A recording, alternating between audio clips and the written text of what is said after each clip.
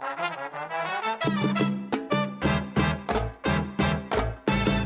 let me tell you what you're listening to. Welcome to Father Simon Says on Relevant Radio with Father Richard Simon. I'm here to answer your questions. Have a question?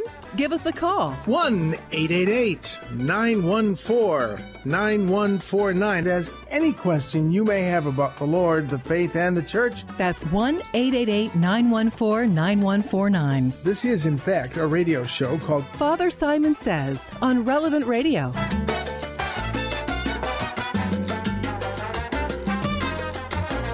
Well, hello. I'm all excited. I'm here in the beautiful new Lincolnshire studios where nothing is dented yet. Of course, I almost threw my mouse. I wonder why they call it a mouse. I suppose because it looks like a mouse, but I don't want to go there. Let's pray. And before I go there, I just want to let people know that today's word of the day is going to be heavily Minnesota themed. So don't go anywhere. Let's pray. In the name of the Father, the Son, and the Holy Spirit. Come, Holy Spirit, fill the hearts of your faithful and kindle in them the fire of your love. Send forth your Spirit. They shall be created, and you shall renew the face of the earth. Lord, you taught the hearts of the nations by the light of the Holy Spirit. Grant us by that same Spirit to have right judgment in all things and evermore to rejoice in his comfort through Christ our Lord. Hail Mary, full of grace, the Lord is with thee. Blessed art thou amongst women. Blessed art thou amongst women. Blessed is the fruit of thy womb, Jesus. Holy Mary, Mother of God, pray for us sinners now and at the hour of our death. Amen. Saint Michael, the Archangel, defend us in battle. Be our protection against the wickedness and snares of the devil.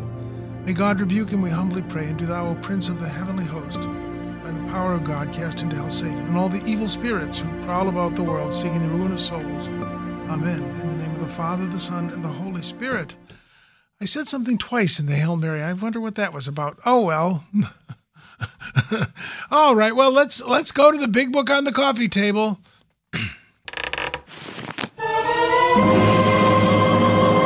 Ooh, this is going to be a day full of obscure words. It's a short reading, but it's got some great words. This is Philippians, the 2nd chapter, the 1st verse to the 4th.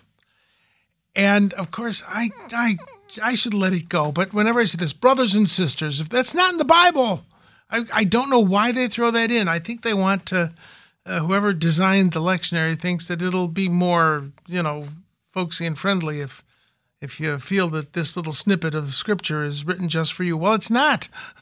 It is written for you, but it's written for eternity and for all people and not just our little group here. But that said, we'll just move on. Is there any encouragement in Christ? This is a wonderful word. Encouragement in the Greek text is paraklesis. I'm sorry, I always get my accents wrong. The word paraclete, which is a title for the Holy Spirit and for Christ. Christ says you will receive another paraclete, and it's usually translated advocate. A paraclete, I believe, was an attorney for the defense. And the paraclete the word literally means someone called to your side. That word klesis, it's related to the word kaleo, which is historically, etymologically related to our word for call. Kaleo, it means call. And para means on the side. So someone called to your side, your attorney called to your side. And I'd heard, again, I have a hard time footnoting it. I should try, but the accused was expected to speak to the Greek jury. And a Greek jury in a Greek town could be thousands of people. It could be the entire ecclesia, the entire assembly. And that would be rather daunting. Well, this fellow called to your side would whisper the words into your ear to speak to the jury. Now, I have to look that up. That's what I was taught, and to be responsible, I suppose I should footnote it. But that's what the word means, someone called to your side. Let's look at this. If there is therefore any encouragement, this is a title for the Holy Spirit. And he's talking about the Holy Spirit more in this reading, that the presence of God is at our side. That God's not out to get us, except in the sense that he loves us.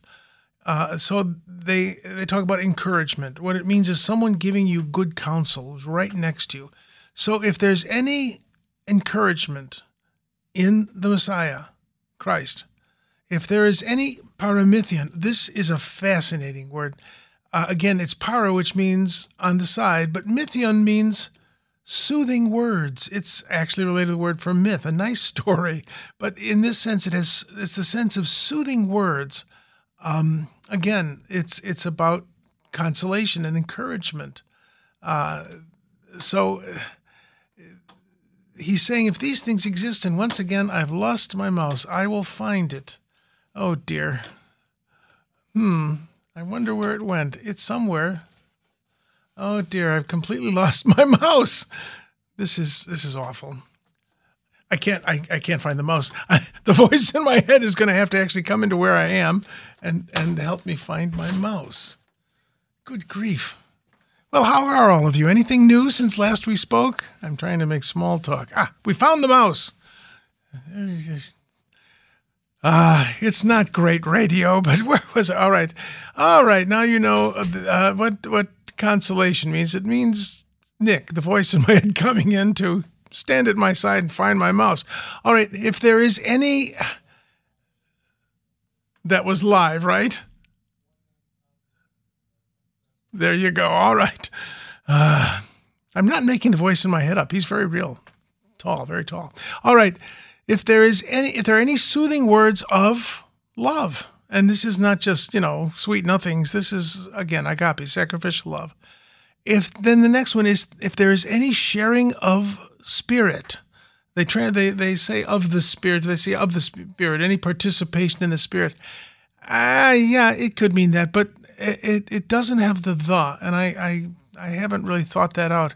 But it's pretty clearly a reference to the Holy Spirit. And it's fascinating. When you meet someone who is filled with the Holy Spirit, the Spirit that fills your heart, even though we're weak and sinful, there's just kind of an empathy, we're in this together. I've often said that about Relevant Radio people, that when you meet Relevant Radio folks, you feel like you've known them forever. And, well, you kind of have. Or you will know them forever. Oh, I was going to say this at the beginning of the show. It's a wonderful saying. A Father Joseph, who comes to La Crosse from Australia. Just enough, Father Joseph. He was at a gathering the other day, and he said to the entire group, stop hoping for a better past. I thought that was intriguing. I don't know why I think of this at the moment, but so often we long, I wish my life had been better when I was a kid. Stop hoping for a better past. Make it a better future. So I don't know why that comes up if there is any fellowship with the Spirit. Oh, that's it. Yeah, you meet people and you think that you've known them forever. No, you will know them forever. That's a little different. And then the next, if there is any... What is the translation? If there is any compassion, this word for compassion is really a great word. It literally means guts. Splankna. It's a great word in Greek. Splankna. If there's any guts, was that live? Yes, splankna. You can get it in Greek restaurants. All right. And no, don't tell me. Once again, I have lost my, I'll... Slowly, lente. It's not coming up. Oy. Well, I'll just keep going. Okay, do nothing, or if there is any compassion, I said that means splankna. What does that word mean? It means guts. It literally means viscera. You see somebody fall over and they hit themselves badly and say, oh, that's gonna hurt. That's splankna. It means feeling it in your guts. I think that's a very important word for us, that it isn't just a superficial feeling. So then he goes on to say mercy, oiktirme. This is a fascinating word. We'll go to a break shortly, and I'll find my mouse, but... Yeah, come on back in and find my mouse. I'm very embarrassed by that. I'm in a new now. I usually just have a few computers. I'm staring at 4 big ones now. This is the new studio, and I'm not acclimated to it. Let me go on. The reason I want to talk about this word for there's a mouse. I will have to keep close tabs on it. The word, you see, it goes from screen to screen. Mine doesn't do that where I usually do the show. I'll get used to it. You're also kind to put up with this. I should. Okay, let's get back to the text. You got your splanchna. It's the inner guts, heart, liver, lungs, and that's where you feel it. When it isn't that just, oh, poor baby. I'll get back to you. When you really feel it, that's what St. Paul is saying. That if there's any of that in you, and then he goes on to mercy, which is another just fascinating word. It's oh God, the mouse almost got away from me again. They're twisty little characters. The word is oiktirmo, oiktirmi, and it means compassion. But it's interesting. It's only used, the verb of it, to have mercy, to have compassion, is only used twice. It's in the letter to the Romans, and it's only used by the Lord. So this isn't just compassion. This is compassion the way St. Paul understands God having compassion for us. It's a compassion that God has for you and me, and that I should have for others. It isn't just plain old garden variety compassion. So then he goes on to the verb. I used to tell my students, look for the verb. Look for the verb. Until you found the verb. A sentence is a noun, a subject, and a verb. That's a complete sentence. So we find the verb, fulfill my joy. If you have any of these virtues, fulfill my joy. And this is the Holy Spirit speaking, not just St. Paul. And so how do we fulfill his joy? By being of one mind. That's not what the text says. It fulfill my joy by focusing on the same thing. The verb here is it's phroneo, and that word means to consider, to observe, to care for. Someone who is careless is aphronimos. I think that would be the word. The word means to focus. Now, we're never going to have the same mind. And the text isn't asking us to do that. We're going to disagree with each other. But we're focused on the same thing. Having that love and sharing, and the word is that says united in soul in the text, it's kind of complete my joy of being the same mind, the same love, united in heart, thinking one thing, now focusing on one thing, on the same thing, not one thing, focusing on the same thing, which is Christ. I may disagree with you. People come up and say, well, unless you're water baptized by immersion, you're clearly not saved, and you have to do it this way, you have to do it that way. And then the controversy last week, well, unless you're in this organization, you can't go to heaven. No, unless you're in that unless basically you're in my club, you can't go to heaven. Look, you love Jesus when you get in a fight with someone who's a believer. You love Jesus, I love Jesus. Is this not enough? We love the same Christ. And that's what St. Paul is saying. Focus on the same thing, Christ whom you love. And be sympsyche, it means like-minded. They translate united in soul, and it can mean that, but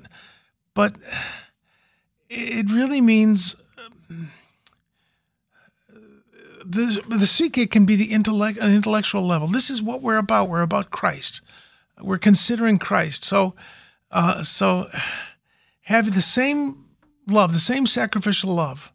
Again, that's the word agape, and be like-minded by considering the same thing. They use that verb phroneo again. I know I'm kind of being picky about the verbs, but I think they're very important. We're being asked to focus on Christ, and in this time in which there is so much difficulty in the world, we get into all these issues. I'll never forget, that when I was a much younger priest, there was a woman who she thought very highly of me because she thought I was traditional, and I am.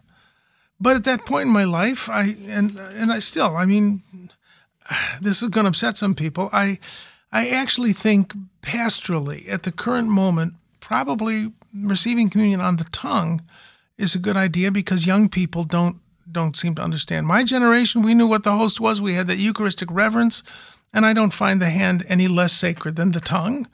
But I think because so many children have not been raised up in a good catechesis, maybe we need to reconsider that. However, I always say, do what your bishop tells you. Obedience is pleasing to God. Well, when she found out that was my attitude, she stopped liking me because we didn't agree about one small point. It's not a small point, Father. Listen, I love Jesus, you love Jesus. Can't we all just get along? I think one doesn't want to minimize disagreements or issues. I think that was one of the reasons I was so close to Rabbi Lefkowitz. He would pay me the honor of arguing with me. But he knew that I loved God and he loved God, and that was enough for him. And somehow it's not enough for us to love God, to love Christ. That's why St. Paul is saying to the Philippians, focus on him and not on the petty theological squabbles that seem to make up so much life. So, there's my mouse, thank heaven. Okay, moving back here. So he goes on. I think it's the voice might just ask, there's a genie in the mouse. No, I think there's an evil spirit in it. Okay, moving along. Oh, dear. And I'm not going to talk about that today. Moving along here. All right. If, therefore, there is any... Oh, I just went in the wrong direction with my mouse. Okay, I'll go there. There we go. Do nothing for the sake of strife. And they call it self-interest. But it's erythria. It means work done for hire. And it's for ambition, but it also can mean it can mean feuds. It can mean a feud. I think the goddess of feuds was somehow related. That name was related. But sometimes we get into a snit with someone about some point, and we forget everything else but the argument. And that's what he's saying. Do nothing out of this kind of love of a good quarrel. Okay, now once again the mouse has gone. Oh well, let me just continue reading. Do nothing out of selfishness or vainglory. It is fascinating to me that even at this point in the life of the church, that there was ambition. The church is not half a century old, but there was ambition. I think that's amazing to me. So he's saying don't do that. So humbly regard others as more important than yourself. And he's going to say that's what Christ did. Have that mind in you which was in Christ Jesus in the next section. How, in the name of sweet heavenly glory, can this be the attitude of Christ, that he thought of others as more important than himself? This is mind-boggling that the Son of God, the only perfect human being born who was perfect on his own merits. I mean, our Blessed Mother was gifted with the Immaculate Conception. But Jesus, on his own merit, was sinless and perfect. How could he possibly think of me as being more important than him? He came to die for me and for you and for us. He came to give his life for us. He thought us that important.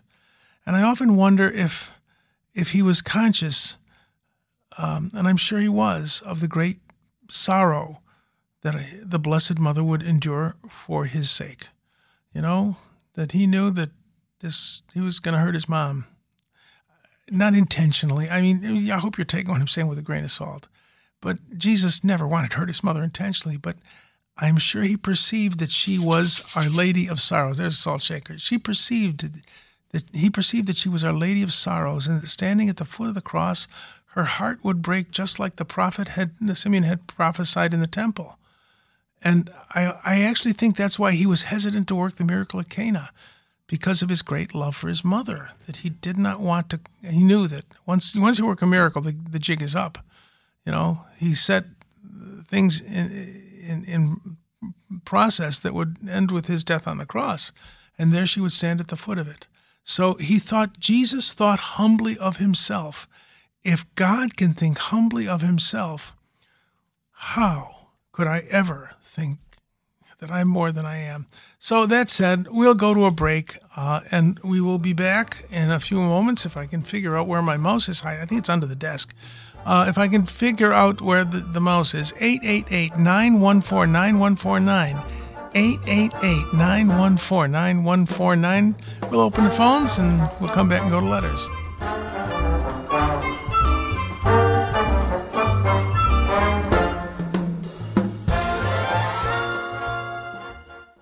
The Relevant Radio studio line is sponsored by the Catholic Order of Foresters Flexible Premium Life Insurance. For less than $12 a month, a 40-year-old can get $500,000 of coverage. Go to relevantradio.com/Forester today. An Illinois Life Insurance Society, not available in all states. If there's something strange in your neighborhood, who you gonna call? You know, it's kind of funny listening to this song. You know, that everybody's also fascinated with all that nonsense. The Catholic Church, we got the real thing. I mean, seriously. That, you know, when you think about it, Jesus' ministry was about a third teaching, a third healing, and a third casting out demons. And we're still doing it. People say, oh, Catholic Church doesn't have exorcisms anymore. Oh, yeah, they do. And it's very real. There's nothing that will make you believe this stuff more strongly. Surely you can't be serious. I am serious, and don't call me Shirley. Amen. Please don't. But it's real. All right, enough of this. Let's go to letters. Oh, this is a bit of a thing I get occasionally. This is from Dan, and he's mentioning that, as I understand it, betrothal back in the time of Christ didn't simply mean being engaged, but it meant the couple was married, although not yet together. The author said that it would not have been uncommon for a betrothed, this is an author we read, for a betrothed couple to have relations prior to the move-in date. He said this, not to intimate that Joseph and Mary were intimate, but that Mary's pregnancy wouldn't have been a scandal per se. I have never been able to footnote that, and from my experience of Orthodox Jews, who in large part have not changed in a couple thousand years, except for they wear different clothing, that is simply not true. Usually, in a really traditional marriage, the bride and groom might not meet until the day of the wedding. They would certainly not have been allowed to be alone together until the contract was formalized. Now, I don't know the time of Christ that a marriage contract was signed, but I believe it was. The Jewish wedding is normally this, and this is where it relates to the book of Revelation, the Apocalypse. Believe it or not, Apocalypse means the unveiling. You go somewhere, the bride and her family are, the bride and her parents are there, the groom and his parents are there, because this is an arranged marriage. These marriages were arranged. And the groom looks under the veil to make sure that the bride is who they are contracting for. And I asked Rabbi Lefkowitz, why do you do this? He said, so that no one will pull a fast one on us like they did with Jacob and Leah, Jacob our father. So they tend to keep customs going for a few thousand years. Well, after that, they sign the contract, and then at least now they have a schnapps, and that's not that peppermint stuff we talk about. Schnapps in Yiddish or German is any liquor strong enough to take the paint off the wall.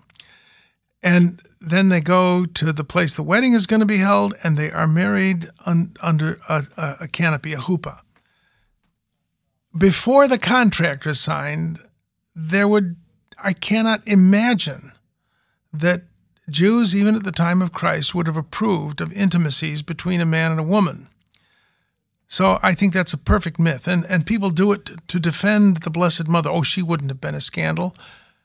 I beg your pardon. Her son was a scandal, and she was Our Lady of Sorrows.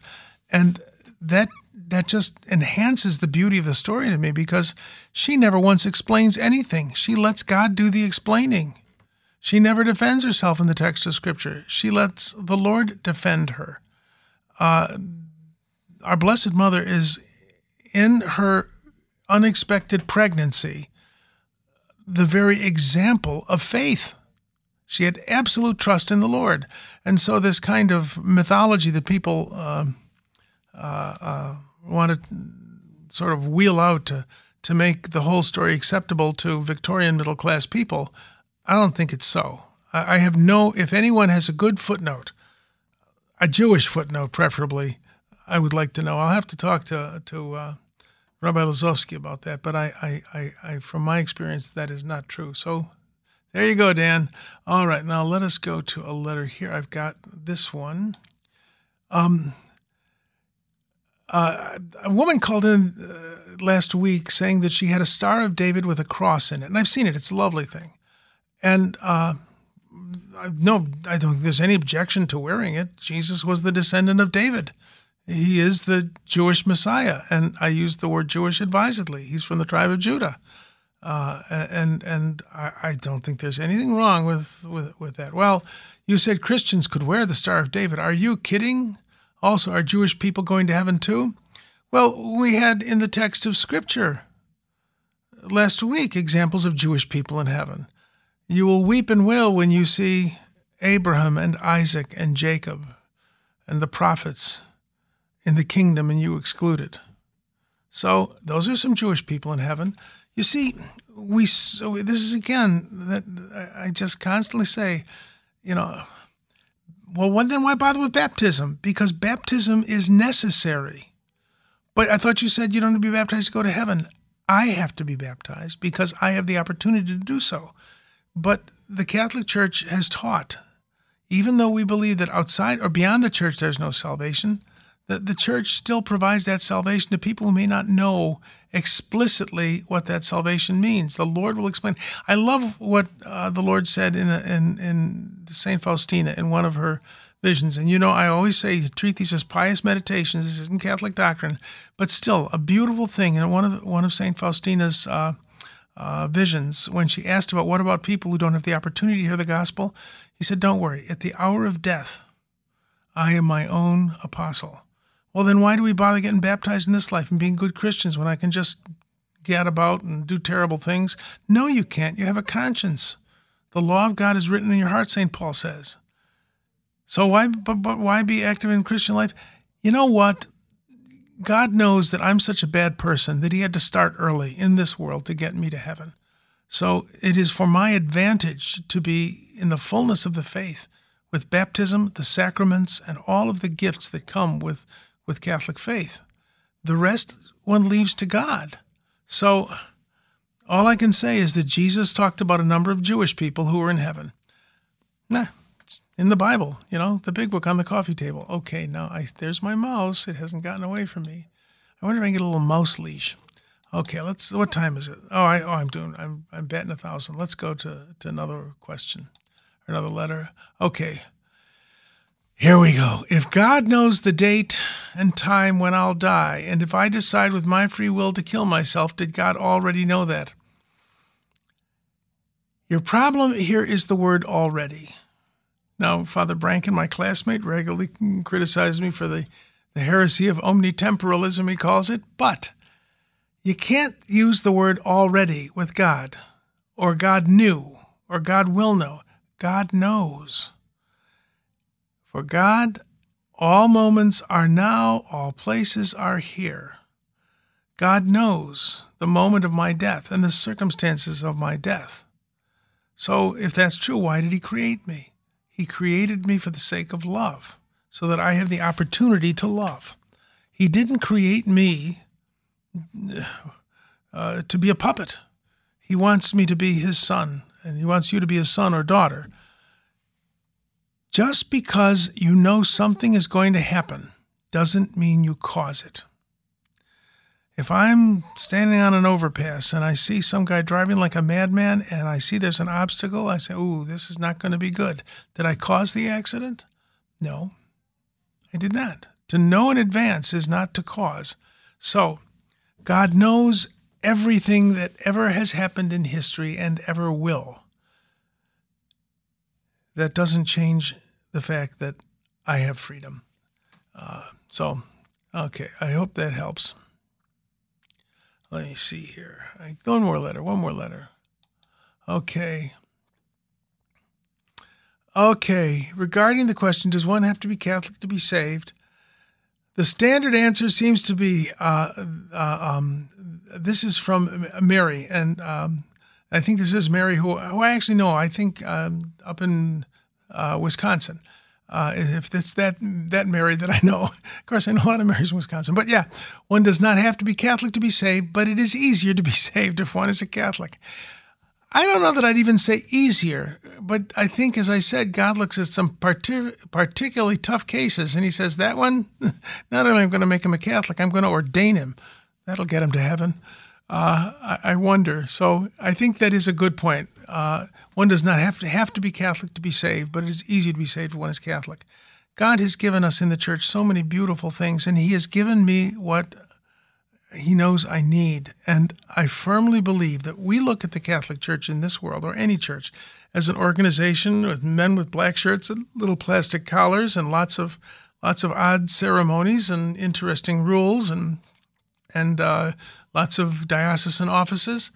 That's not how God looks at the church. He sees her as a bride, a wife, and a mother. And I think every person who enters paradise will be in love with the Catholic Church when they see her as Christ sees her. So people who have not known the splendor and beauty of the church, I have a feeling when they meet the Lord Jesus in heaven, he'll say, I'd like to introduce you to my wife. And she will be as beautiful as a bride can be. And when I look at the organization of the church, of which I am a part and in which I believe, well, it isn't all that. But the way God sees her, God sees the reality, and she is beautiful. And if you want to know the beauty of the church, get to know the saints, the lives of the saints. You want to get to know the church? Read the catechism. Don't look at guys like me who have plastic collars that are cutting off our circulation. The voice in my head just reminded me. We're going to be talking about saints tomorrow, and I'm going to pick two interesting saints, the great apostles of the nation of Frisia. What? They were extremely important and affected your life immutably, historically. Saints Willibrord and Saint Boniface. That's who I'm going to talk about tomorrow. It'll be fun. All right, I think we should go to a break. I'll come back with a word of the day, a Minnesota-themed word of the day. And then we'll open the phones for calls at 888-914-9149. And I want to remind you, starting November 2nd, we will be having the novena for the holy souls, the poor souls in purgatory. So call in at 888-914-9149.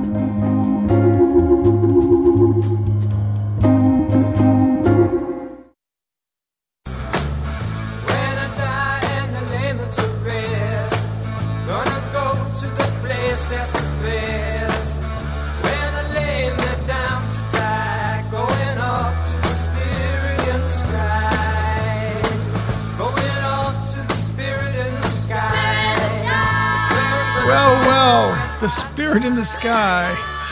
Pneuma. All right. Another Greek word. Oh, I wish my mouse had cooperated, but what are you going to do? Next time I'm bringing holy water. Okay, moving along here. Let's go to, are the phones open? We're trying. Well, you know, I always say radio is not an exact science, especially when I'm involved with it. All right, moving along here, let's go to the word of the day.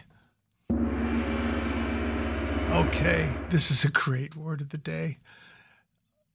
Jesus in the gospel says on a Sabbath, Jesus went to dine at the home of one of the leading Pharisees.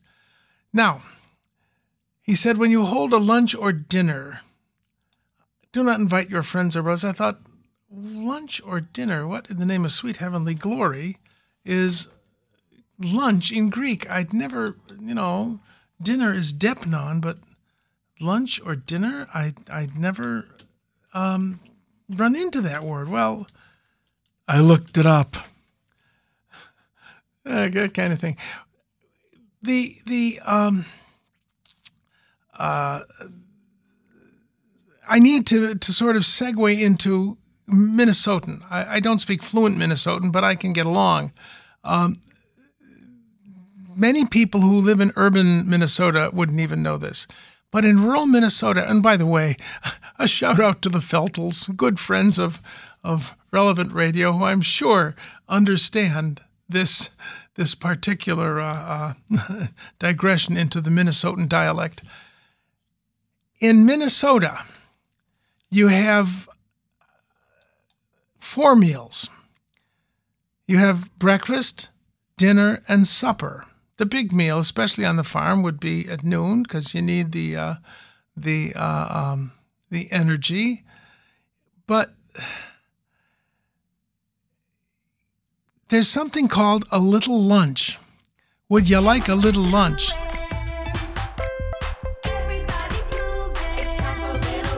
Yeah, that's the Little Lunch theme song, not necessarily Minnesotan. Where was I? The little lunch is a meal that's served at any time at 2 a.m. If you arrive late on a car trip to visit someone in Minnesota, the lady of the house usually, which in January the voice just said in my head it's likely, you'll arrive late. You're going to be greeted with, would you like a little lunch? And out comes a complete ham, potato salad, coleslaw, various types of bread, butter, jam, maybe a dessert, a Jell-O salad. That's a little lunch. Well, I looked up the word in the text for a little lunch, for lunch, in which Jesus says, if I could find it, when you give a lunch or a dinner, the word is exactly the same as in Minnesotan. It's ariston, which means a meal that has no specific time to it. So Minnesotans, if you do the little lunch thing, you're doing something biblical. Would you like a little lunch? I can't hear that pastoral thing of the soup kitchen. The soup kitchen that I was privileged to be part of. I didn't start it and I barely worked at it. I just stood there and people thanked me for the meal after I'd done nothing. But it was a great honor to be able to serve people the way Christ had asked us to. And I think that's an important thing to do. But I just wanted people in Minnesota to know that when they invite someone to a little lunch, they're doing something biblical. Ariston, a meal that has no time frame. I think it's interesting, but let's move on. There was actually a book, How to Talk Minnesotan, don't you know? But I digress. Do we have phone calls? Oh, our phones, for some reason, are not happy. So we're going to go... Something horrible has happened! Well, not that horrible. We're going to go back to letters. You know, one trusts God in all of this. Okay, all right. Now, this is a letter. I got some great letters anyway. This is fascinating. Again, it goes into what I said earlier. At what point after creation did the devil and his angels fall from grace? Was it before the creation of man? Was it before the creation of the earth? Remember that for God, there is no time. For us, there is time measured by a clock. Now, I don't know if any of you are physics aficionados, but the idea that time chugs along at a perfectly even rate, it does not. Time, now this is physics, about which I know almost nothing, but that won't stop me from talking about it. Time can be sped up or slowed down by gravity. Gravity affects time. That is some weird, wild stuff. That's true. It is weird and wild. Time is not an absolute, even in the created universe. Oh. And now some scientists are actually thinking that the cosmic speed limit of the speed of light is not absolute. So time, even in this world, I can look at a watch. If I was on a spaceship going close to the speed of light, and I don't even like airports. I don't know I'd like that. But if time would be a different experience. Where there is time, where there is change, there is time. And as I said, my classmate, Father Branken, regularly accuses me of heresy. But I will agree with him that in some sense in purgatory, because there is change, we grow closer to the Lord. We're formed more deeply in his image in the process of judgment.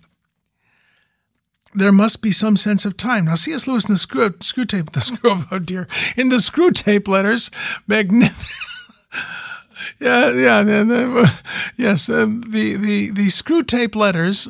He talks about the celestial time frame being different from the earthly time frame. So the devil, of course, in Screw Tape Letters is a correspondence between two demons. It's fiction, but boy, I know some exorcists who say C.S. Lewis got it spot on that book, Screw Tape Letters. But the celestial dating is different than dating on Earth. So these things that we're talking about, Wormwood, didn't necessarily happen in the same sequence as the human vermin would have recorded them. It's very interesting. So time, I guess what I want to say is time is not an absolute. So when you say, did God already know? No, he didn't already know. He knows.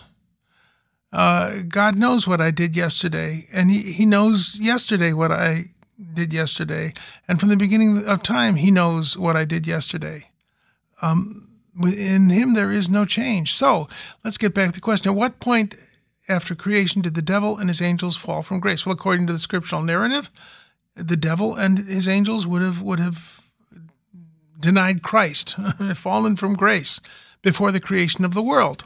And because, of course, the devil is there to tempt Adam and Eve just after the creation has happened. Now, God sees the creation of the world in 7 days. A physicist might see it in 14 billion years. I don't know. But the point I'm trying to make is that time is not what we think it is. It is a measure of change. And sometimes there are different dimensions that measure change differently. Hard to think about. So don't worry about it. All right. Now, hi, Father Simon. Could you please tell me if there are guidelines for who is allowed to expose the Blessed Sacrament? Our parish has a pastor. We do not have an assistant pastor or deacon. The normal, I looked this up just to make sure I wasn't making it up, the normal person responsible for the exposition of the Blessed Sacrament is a priest or a deacon, and I would assume a bishop because he is also priest and deacon. That's who should do it. However, if no priest or deacon is available, a communion minister or someone else designated by the pastor may do it. They may not bless people with the monstrances and benediction. Incense is not used. It is simply exposition, though it would be appropriate, I think, to sing a hymn when that's where hymns are appropriate in these ceremonies. So I think that it would be appropriate to sing a hymn, appropriate like Tantum Ergo or Adoro Te Devote or another hymn in whatever language you want to sing it at the exposition, and then to end with an appropriate hymn. And the one we always use is Holy God.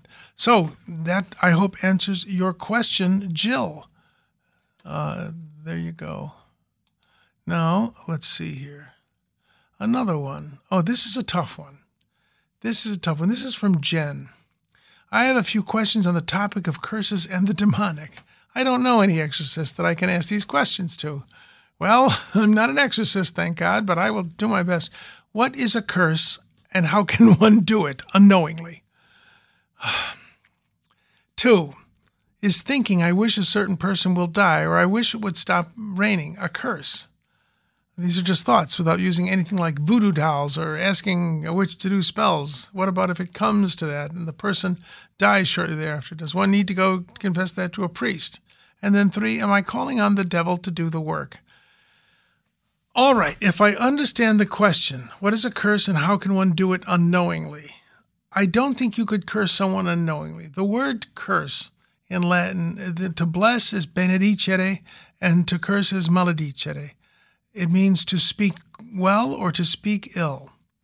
Because you see, most people have the belief that to say it gives it some reality. This is a very kind of traditional superstitious attitude on people. And people talk about, well, when I die, don't say that. Well, you're gonna. I'm gonna. We're all gonna. But you don't say it. How often have I, being, of course, without any superstition, knocked wood when I hear something that I do want to hear or don't want to hear? That's a superstition. Superstition means something that stands above. It stands above reality.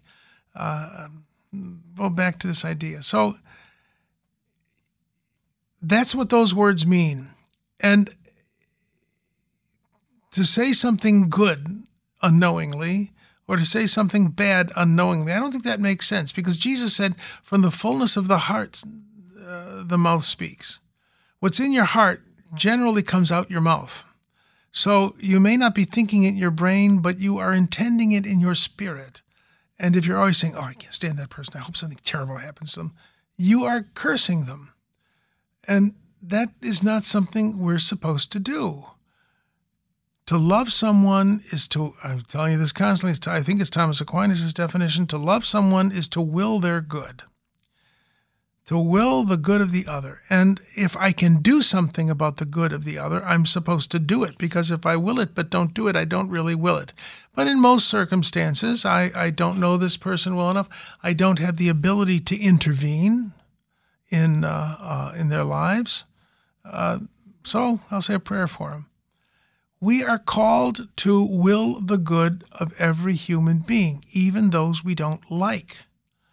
You know, this, I wish a certain person would die. I wish it would stop raining. In a sense, those are curses. You are wishing ill to someone. And in a sense, you know, when something is, we want to be able to divide the world into A and B, black and white, good and bad, angelic and demonic. And the fact is that in all these things there are continua. They flow one into another. That, well, is illness demonic? Yes. Well, clearly then it's caused by it's caused by microorganisms usually, or something like that. But I thought you said it was demonic. The world is broken. It was broken, we believe, by the sin of our first parents. So